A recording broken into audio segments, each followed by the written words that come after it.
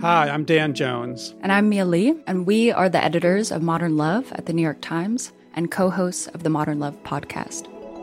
We read love stories for a living. And by love stories, we mean essays written by real people about all forms of human connection. We're talking about everything from first dates to funerals, from sibling rivalries to new love at 85. On our show, we're going to bring those stories to life. We'll hear from the writers and also from the people who are written about. Relationships are the most important things in our lives, and the people that tell us their stories are just so brave, like way braver than I think I am most of the time. Yeah. They're so honest and so vulnerable. And listening to the stories, I feel like you absorb so much wisdom and you get a sense that you're not alone. You can follow Modern Love wherever you get your podcasts, so you'll never miss an episode. We hope you'll join us. New episodes are out every Wednesday. Hello. I'm Wesley Morris. I'm a critic at the New York Times and a staff writer at the Times Magazine. And today we're going to do something a little different on The Daily. Every year in December, the magazine puts out an issue called The Lives They Lived. And it focuses on notable people who have lost their lives throughout the year. Some of the people in the issue tend to be very famous, and some of them tend to be people that very few people have heard of. But the point is to focus on the extraordinary and in some cases, vividly ordinary life that someone lived. This year, of course, has been quite an extraordinary one for life and the loss of it. Whether it was death as the result of COVID, or from some form of racialized violence, or death from any other cause, it's been a long year of grieving people. I guess, if there were a national emotion this year, it probably would be bereavement. And a very human thing to do at the end of a year is to stop and to sort of take stock of the kind of year it was. And some of that involves acknowledging that, for example, some people who were here in 2020 aren't coming with us into 2021. To take a moment to reflect on what it's going to mean to not have them come forward with us into that next year. And to look at your life and the complexities of the life you're living through the lives that they lived. So, here are 4 stories of lives lived and lost in 2020.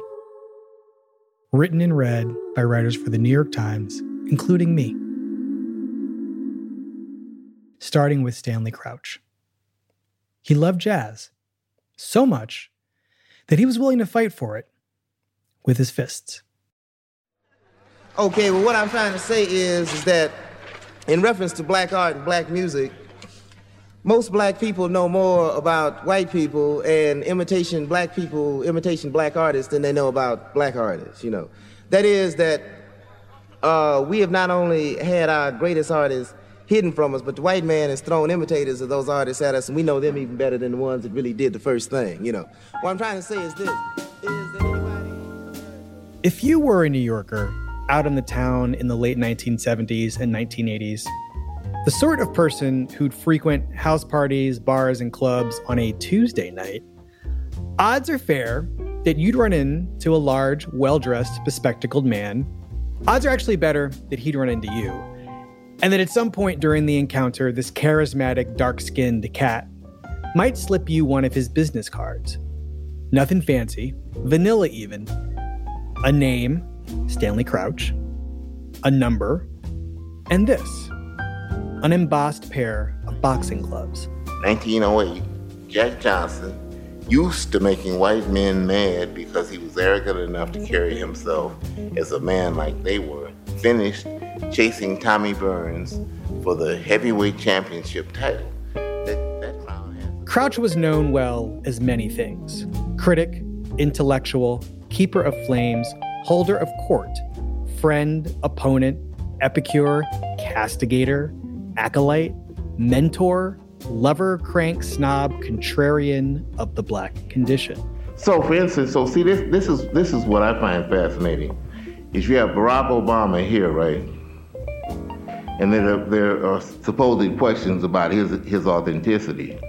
Then you have 50 Cent over here, and there's supposed to be no questions about his authenticity. Boxing, though, animated a good deal of him. The gloves were a shorthand for temperament. Misleading, too, since none of his fights, on the page, at a restaurant, in the offices of the Village Voice, where he was the weekly's first black staffer, involved anything as formal or as gentlemanly as a glove. In 1988, he socked the Voice's rap critic, Harry Allen, during a conversation about hip-hop, which Crouch flamboyantly loathed. It sells a lot of tennis shoes. It gets a lot of people to wear their hats backwards, and it gets a lot of people to put together this rhyme doggerel that they chant over sample backbeats. You're sounding like my father. It's just bad rhyme. The fight cost Crouch his job. In 2004, he made the news when he slapped the literary critic and self-described hatchet man, Dale Peck, at a cozy French restaurant for bludgeoning Crouch's lone novel 4 years earlier.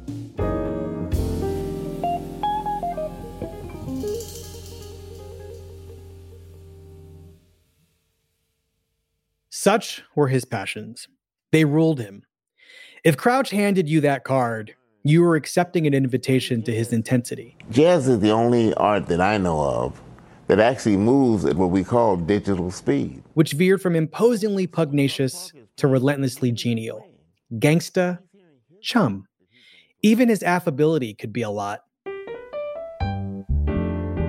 Many of us were subjected to long, rambling, drum interludes over the phone that could be quite wearying, recalled his longtime friend, Lauren Schoenberg, the saxophonist and jazz scholar. I loved it, he told me, laughing. Another friend, the trumpeter Bobby Bradford, recalled his phone ringing too. I remember distinctly once where he was doing something that he figured out about the hi-hat, Bradford said. That particular thing was good, very clever, but that wouldn't sustain a drum solo or an evening playing the drums, you know? So, yes, one of the country's preeminent jazz critics was also an endearingly inconsiderate player, of drums no less. Crouch knew the music he tried to make was neither as muscular or dexterous as his writing on music. Iconoclasm was his hook, his uppercut. Which beloved text would he asperse? What shibboleth would he undo? Which colossus would he raise? In recent years, the long tradition of America's own music, jazz, has experienced a resurgence in popularity. Regular appearances on Charlie Rose's talk show made Crouch a sort of egghead famous. I think that the most important thing about all of these young musicians who play jazz is that they are exhibiting absolute freedom from mass media hype. Right. See, there's nothing that tells a young musician to try to learn what Thelonious Monk was playing, what Charles Mingus was playing, the music of Duke Ellington. These care about it and learn it and they think for themselves. Once in 1992, with the pianist Marcus Roberts and Crouch's good friend, Wynton Marsalis, seated around Rose's table. Stanley, why are you smiling? Crouch surmised that if you had some rappers on here, you wouldn't get this level of discourse. I mean, that's why I know that we're going to win and they're going to lose. Clashing culture was music to him. Modernity versus tradition. Jazz, a particular classical era of jazz, against everything else. See, to actually play jazz, you have to be able to hear. Miles Davis, after 1960, was useless. Beyond the terrible performances and the terrible recordings, Crouch wrote in the New Republic in 1990, Davis has become the most remarkable licker of moneyed boots in the music business. Criticism was his art, and he could get carried away with it. Take concert going. Whenever Schoenberg and Crouch went to see live music, they had to work out an arrangement, because Crouch liked to talk during the show about what was working and what stunk. We kind of sat separate and then talked after the set, Schoenberg said. Afterward, Crouch would walk right up to the band and critique the show to the players' faces. I don't think you could name me one of his peers, Schoenberg said, who had the authority or the respect of the musicians, that when he went up on the bandstand and gave them his review right there, and it could be harsh, that they actually 90% of the time accepted it, even if they might have rolled an eye or two. I've been so influenced by listening to jazz, by the interpretations of jazz made by people like Ralph Ellison and Albert Murray, and that I've come to see it as a truly American art form that has that contains in the very way it's made much of the sensibility of the country itself.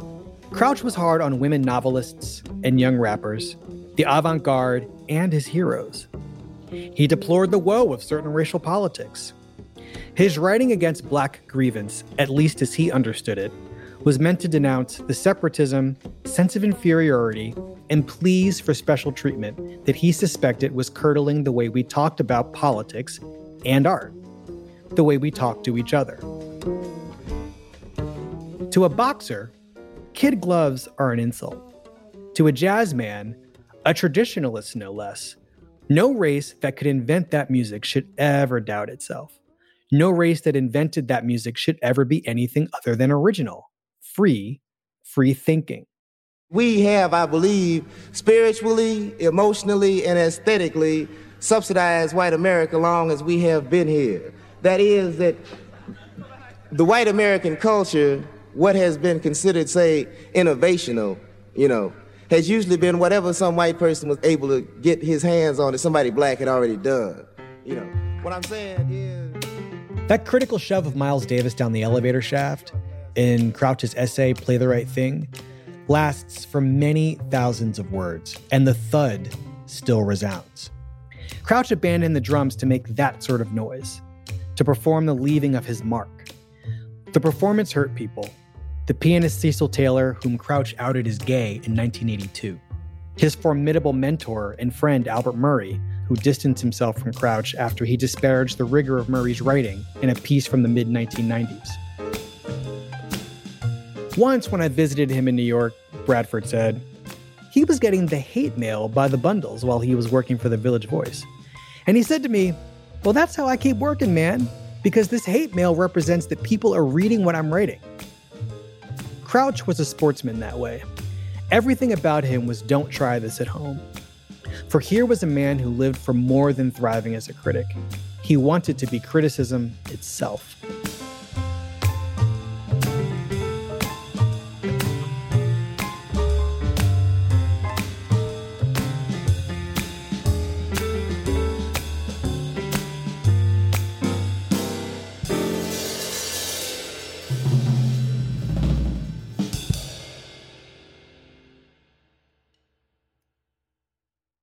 Sheer height. She explained how women orgasm and was hated for it. Written in red by Jasmine Hughes. Sheer height never set out to discover the female orgasm.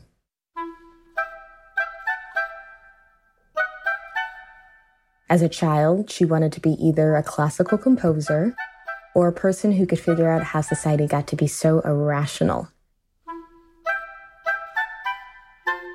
But, as she once told an interviewer, how many women have you heard of becoming composers, right?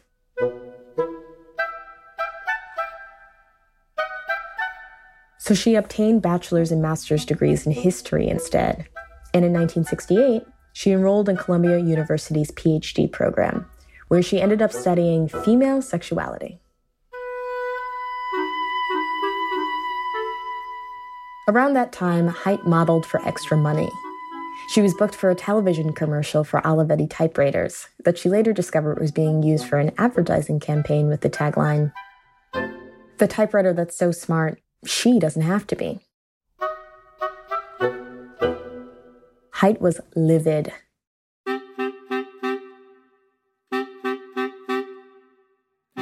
She discovered that the National Organization for Women was protesting the campaign and decided to join them on the street. Soon after, she became a member of Now New York. By then, she had dropped out of Columbia, disheartened by its conservative standards for her studies. She came up with the idea to create a questionnaire about women's ability to orgasm for a Now discussion. She found a printing press that was Quaker during the day, but cheap and agnostic at night, and printed her 58-question survey about female sexuality on pieces of colorful paper to match the colorful topic. In 1972, she began distributing them via Now, as well as abortion rights groups, university women's centers, church newsletters, and women's magazines. Haidt received comprehensive responses, sometimes 14 or 15 pages, often from women who wrote in secret. Without university support, she culled the answers herself over nearly half a decade, surviving on about $10,000 a year. The Haidt Report, published in 1976, provoked a sexual revolution, the second smallest thing that year to elicit extensive male anxiety, with the clitoris being the first. Subtitled A Nationwide Study of Female Sexuality, it was based on the responses of more than 3,000 women, ages 14 to 78, who, for the first time, described how they felt about sex in their own words. What they liked, what they didn't, and to great male shock, how vital clitoral stimulation was to orgasm. Being asked these sorts of questions was clearly the release these women needed. Number 14, how do you masturbate? Please give a detailed description. Number 51, do you think your vagina and genital area are ugly or beautiful? Haidt ran pages of women's responses to every question. The comments on faking orgasms ran over 10 pages. Confessional, forlorn, and funny. Quote, sometimes when I hate the partner and feel the state of my mind might lead him to violence. Quote, I went along for 34 years carrying the burden of not having vaginal orgasms, never telling anyone because I felt something was wrong with me. Quote, yes, I always fake orgasms. It just seems polite.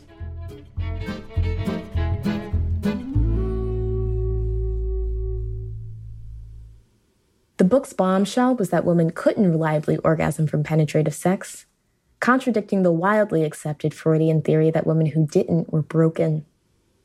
According to Haidt's work, approximately 30% of women said they orgasmed regularly from intercourse. Traditionally, this has been referred to as a problem for women. Women have a problem, supposedly, having orgasm. But actually, we don't have a problem having orgasm. The society has had a problem in how it defines sexuality. Of the 82% who said they masturbated, almost all of them orgasm reliably from masturbation, which meant that women were orgasming all the time. They just didn't really need men for it to happen. Many women, for all too long, have had to, after sex with their husband or their lover, go into the bathroom, close the door, and masturbate in order to have an orgasm. The problem, according to Haidt, was our inaccurate expectations for sex. That's tragic and ridiculous at the same time. It didn't have to be a contest or a recipe. Instead, bodies should be in communication with each other. Penetration was not the only game in town. I certainly didn't expect it to be a bestseller.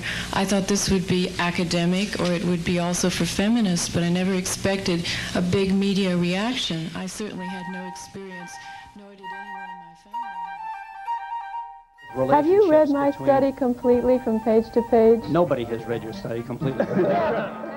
After publication, Haidt was lambasted for being a man-hater and berated by the Christian right for destroying traditional family values. Sherry's report is flawed extensively, and she only asked women. Why didn't she ask any men what they thought? Social scientists and book reviewers alike castigated her for using unrepresentative samples of women that didn't match the census data in order to draw her conclusions, calling her findings flawed and unreliable. Instead of communicating and saying there's something wrong, what they do is they pout or they have a particular attitude, and you say, what's the problem? And they don't want to tell you what the problem is. Well, you have a whole book of women telling what's the problem, and men are reacting like they've been shot. Critics started referring to her as sheer hype.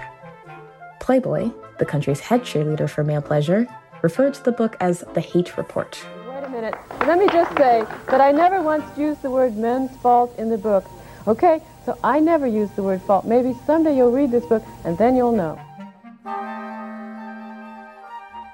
She wrote 3 more reports on men and sexuality, on women in love, and on the family, each laden with new controversies, each receiving similarly vicious attacks.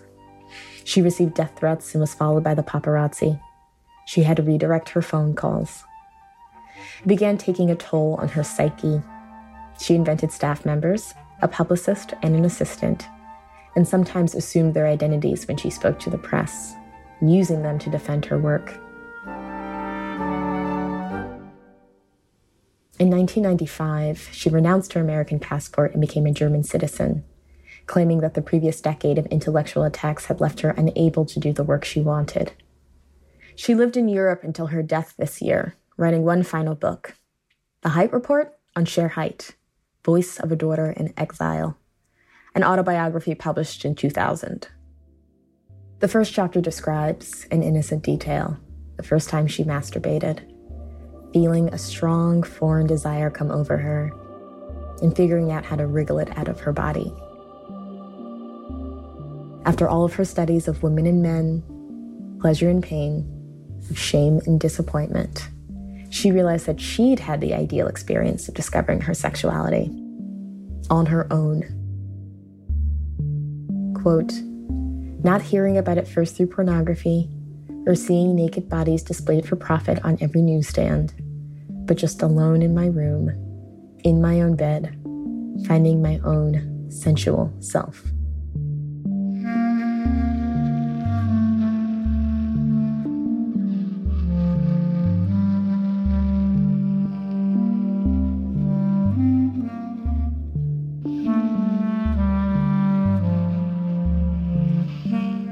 We'll be right back.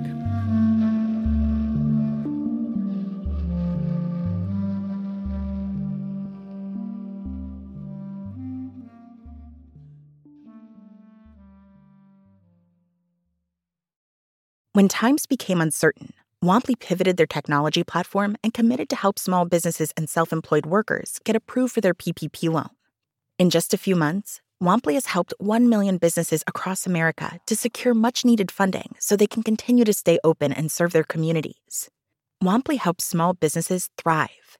Visit womply.com to learn more.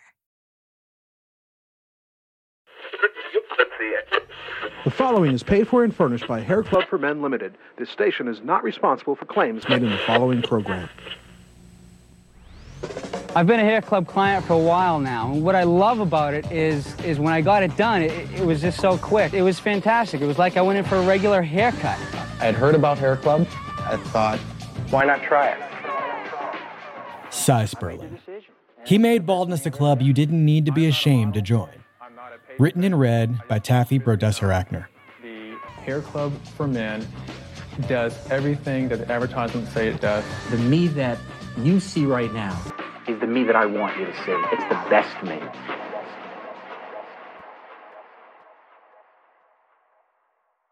You are wearing a Mets cap.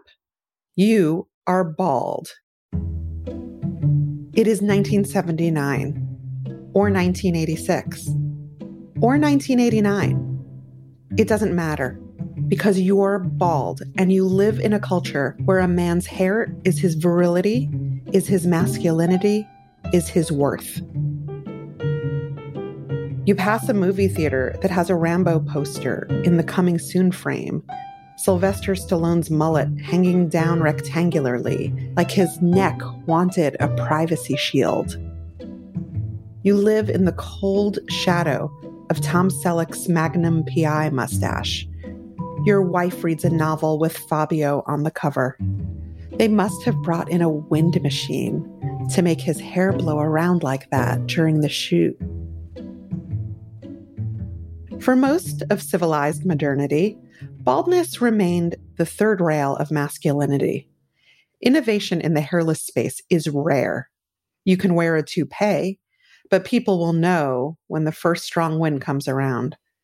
You can get hair plugs, but what good is the sparse hair it will yield when people can tell what you did to get it? But you saw a commercial on TV during the game the other day. If your hair is thinning like mine was, call now for your free video. In it, a man explains a hair-weaving system. In our free video, you'll see our clients up close and natural. Their new hair responding under any condition just like their own. It sounds like something that might work for you. What with it being strange to wear this hat all day, and what with your hair being at a stage 5 or 6 on the Hamilton-Norwood scale of male pattern baldness.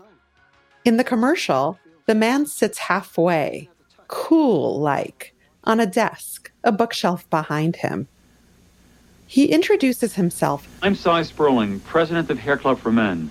As Cy Sperling, president of the Hair Club for Men.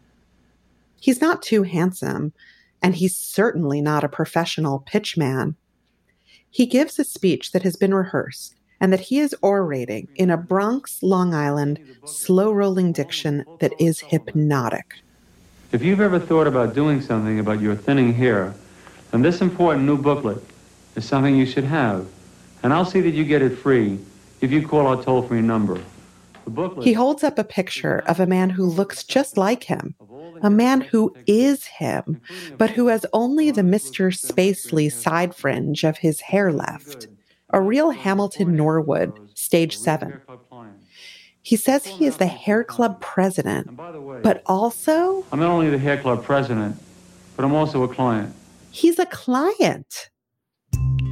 That totally ordinary-looking Joe with a bouquet of hair is wearing a wig, a rug, a toupee, a custom-made hair rig using a proprietary Hair Club for Men system. This shocked you. The startling admission of it. The delectable subversion. How can a president also be a client? Here is a man who did not appear to share your shame about his baldness, who addressed it as casually as if you were talking about fixing your carburetor. So you go. You arrive at the Madison Avenue headquarters, and you find not a storefront, but an office building. You get into an elevator, and when you alight onto the correct floor, you're in front of a giant monogram HCM. Nothing to give away to the other people on the elevator while you're there. You marvel at the black marble floor in the waiting room. You're brought back for a consultation where you sit on a leather sectional and are shown your hair restoration options on a TV with a built-in VCR.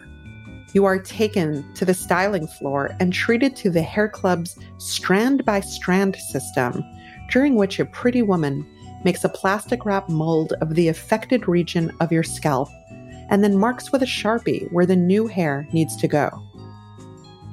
Several strands of your remaining hair are pulled in order to match its color, texture, and curl. You come back in a few weeks. A custom piece of hair is then sewn into your remaining hair. In later years, they will glue it with a proprietary adherent called Polyfuse. You weren't getting a rug. Cy had banned the word toupee. Toupee implied an accoutrement. What Cy was giving you was something that was now part of you. Shake your head. Get into that shower. Let a woman run her hands through your glorious new mane. There was nothing to call it except all yours.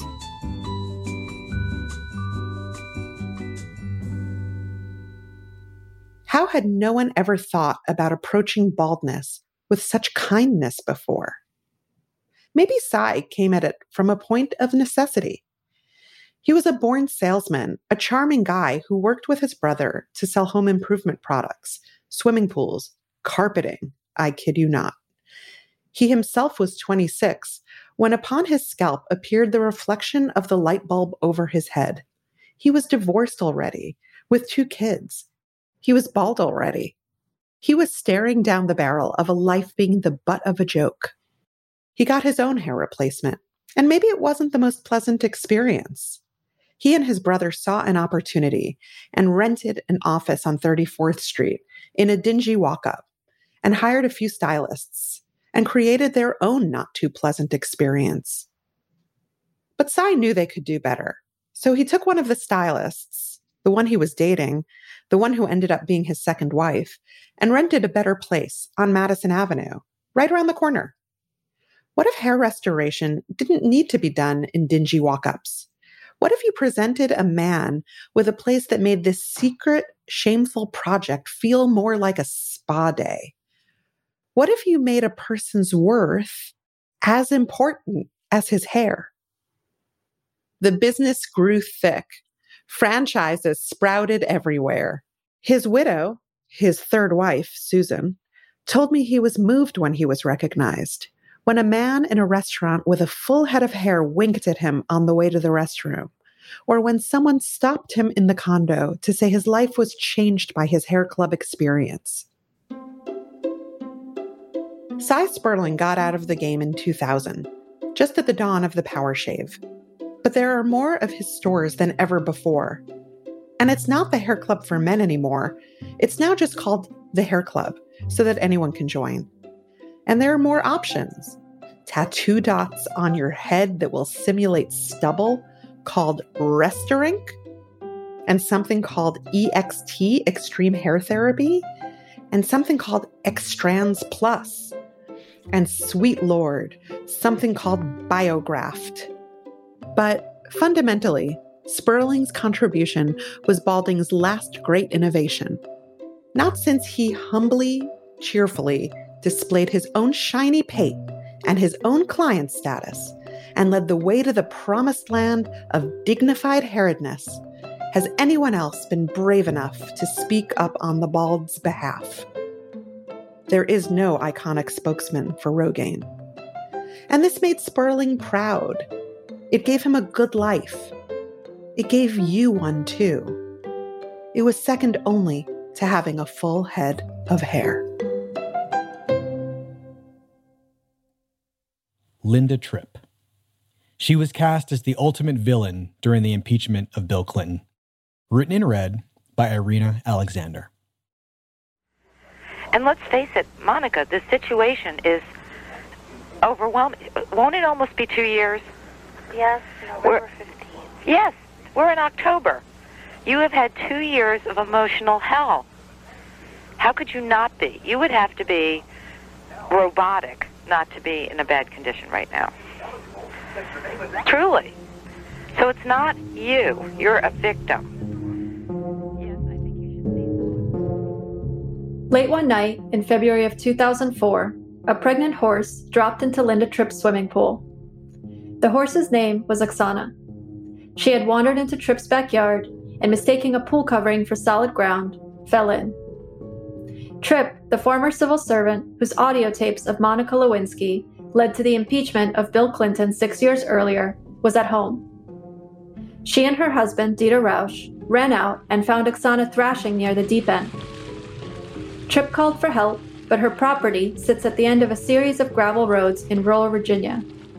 If they waited, Oksana could drown. While Rausch cut the pool cover, Tripp's daughter, Allison, dove in to rescue Oksana. Eventually, the fire department arrived and pulled Oksana out of the pool. A month later, Oksana gave birth to a healthy foal.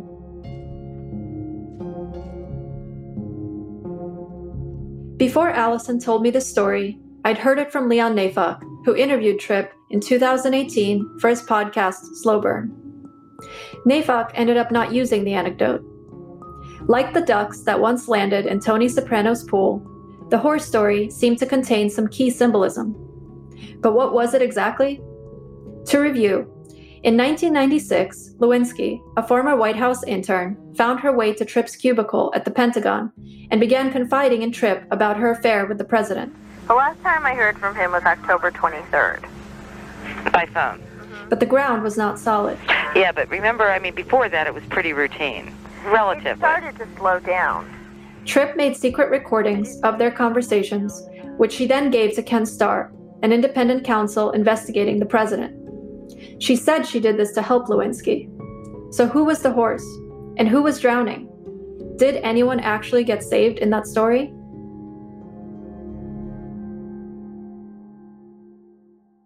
Tripp was portrayed not as the hero, but as the villain of the impeachment scandal. The tapes confirmed the affair, but they also revealed Tripp's sustained deception.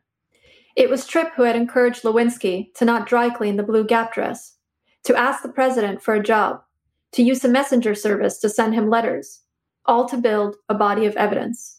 I believe that had I been documenting a very crucial time in this sequence of events, there would be no doubt in any of your minds, certainly not in the minds of the public, that there was complicity in ensuring that Monica Lewinsky received a job for her silence. Recent years have been kinder to women we've judged harshly. Just see Hollywood's rehabilitation of Tonya Harding, Marcia Clark, and Lorena Bobbitt. Lewinsky, everyone now seems to agree, was at the very least taken advantage of by her boss and slut-shamed by the country. Tripp is unlikely to ever get the same redemption. But now that we have a better understanding of how stories are told and by whom, reducing her to a one-note villain feels like lazy storytelling. I know what it's like to be in the crosshairs of the most powerful person in the world, to be attacked viciously, not because I said something untrue, but because I said something people did not want to hear. Restoring humanity to her doesn't in any way let her off the hook, the filmmaker Blair Foster told me. It only makes her more interesting.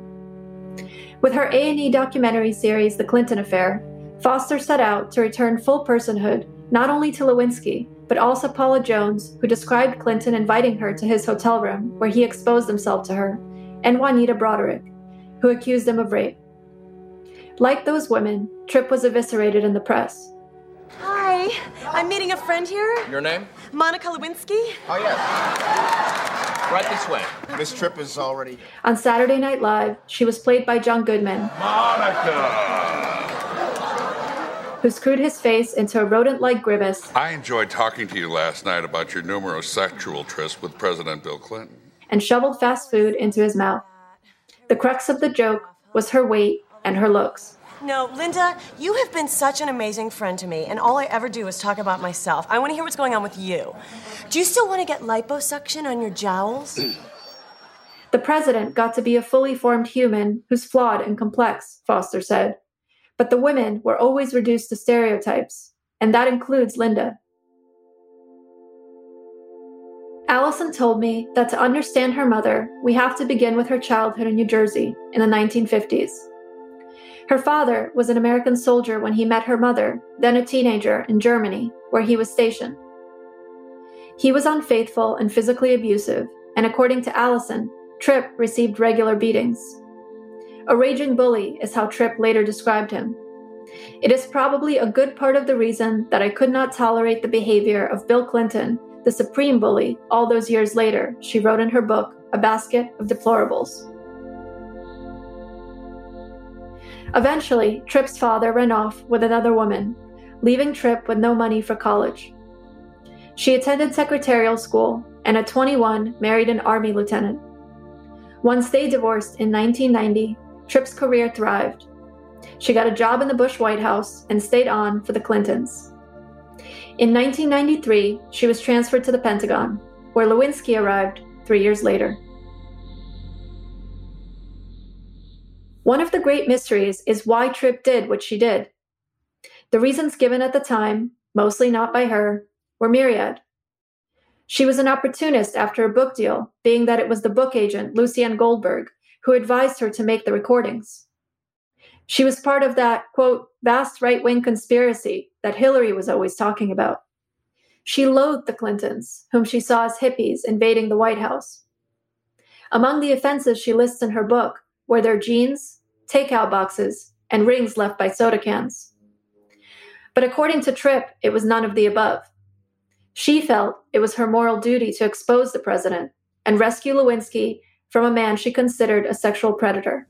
You know, in my case, my duty, my oath was to the office of the presidency, to the institution, not to the sitting incumbent. And I was true to that oath.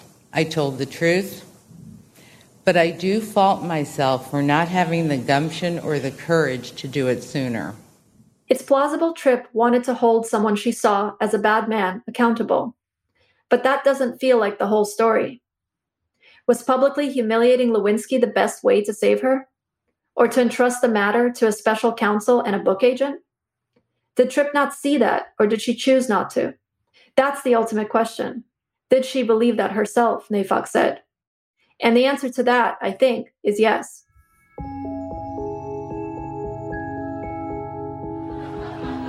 How does that make you feel that 97% of America hates you? Feels like high school. Tripp was deeply hurt by how she was perceived. Starting in 1999, she got extensive plastic surgery, including a nose job, a chin tuck, and a facelift. I did not realize how ugly I was until I saw the pictures, she told 2020. Then she mostly retreated from public view. She moved to Middleburg, Virginia, and married Rausch, a childhood friend from summers she spent visiting her mother's family in Germany. Together, they opened the Christmas Sleigh, a year-round holiday store. Lovely gal was how Joanne Swift, the owner of the shop next door, described her. Punkin Lee, who owns Journeyman Saddlers, where Linda shopped sometimes, told me, "People are people. We take them as people, not what you read about them." A few years ago, Tripp's granddaughter, Peyton, learned about her grandmother in school. "Omi, were you a bad person?" Peyton asked. And so Tripp set out to clear her legacy. She began writing a book, but died before she could finish it. Her co-writer finished it without her, giving the book its title, which Allison described as, quote, "a slap in the face." It is out this month, posthumously. It's hard to know how Tripp saw her story in the end. On Slow Burn, she sounded regretful about deceiving Lewinsky.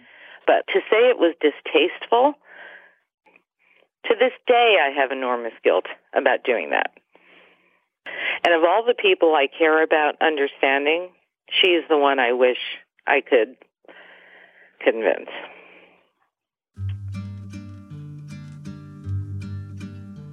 I expected more of this when I picked up her book.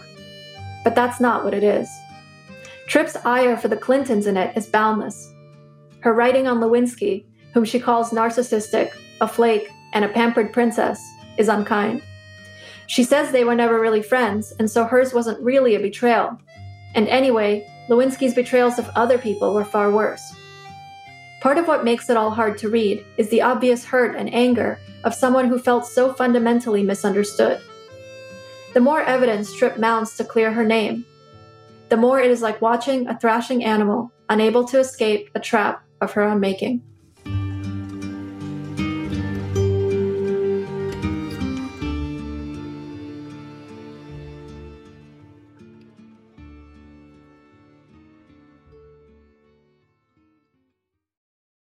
The FX original documentary Pride is a 6-part series from Emmy Award-winning Killer Films and Grand Jury Prize-winning Vice Studios. 6 renowned LGBTQ+ directors explore heroic and heartbreaking stories that define us as a nation, chronicling the struggle for LGBTQ+ civil rights in America from the 1950s through the 2000s. FX's Pride is a special 2-week event starting Friday, May 14th on FX. Streaming next day FX on Hulu. Here's what else you need to know today. More than 30 nations, including Russia, India, and Canada, have now banned travelers from Britain, suspending flights and cutting off trade routes as alarm grows over a highly transmissible variation of the coronavirus that has spread rapidly across the UK. That set off panic buying inside Britain as residents feared food shortages in the days before Christmas. British medical officials say that while the variation may be more infectious, it is no more dangerous or lethal than the original virus. Still, many countries took extraordinary steps to keep it out. Saudi Arabia, for example, is banning all international travel for the next week. Why don't we act intelligently for a change? Why don't we mandate testing before people get on the flight or halt the flights from the UK now? So far, the United States has not banned travel from the UK, but under an agreement reached with the governor of New York, Andrew Cuomo, both British Airways and Delta will require a negative coronavirus test before a passenger can board a flight from the United Kingdom to New York. This is a major problem. And for us to once again be incompetent as a federal government and take no action is not a viable option for us in New York.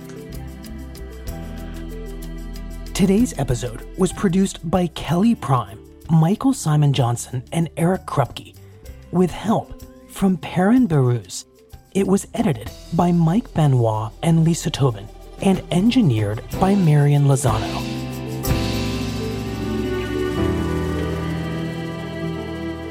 That's it for the Daily. I'm Michael Barbaro. See you tomorrow.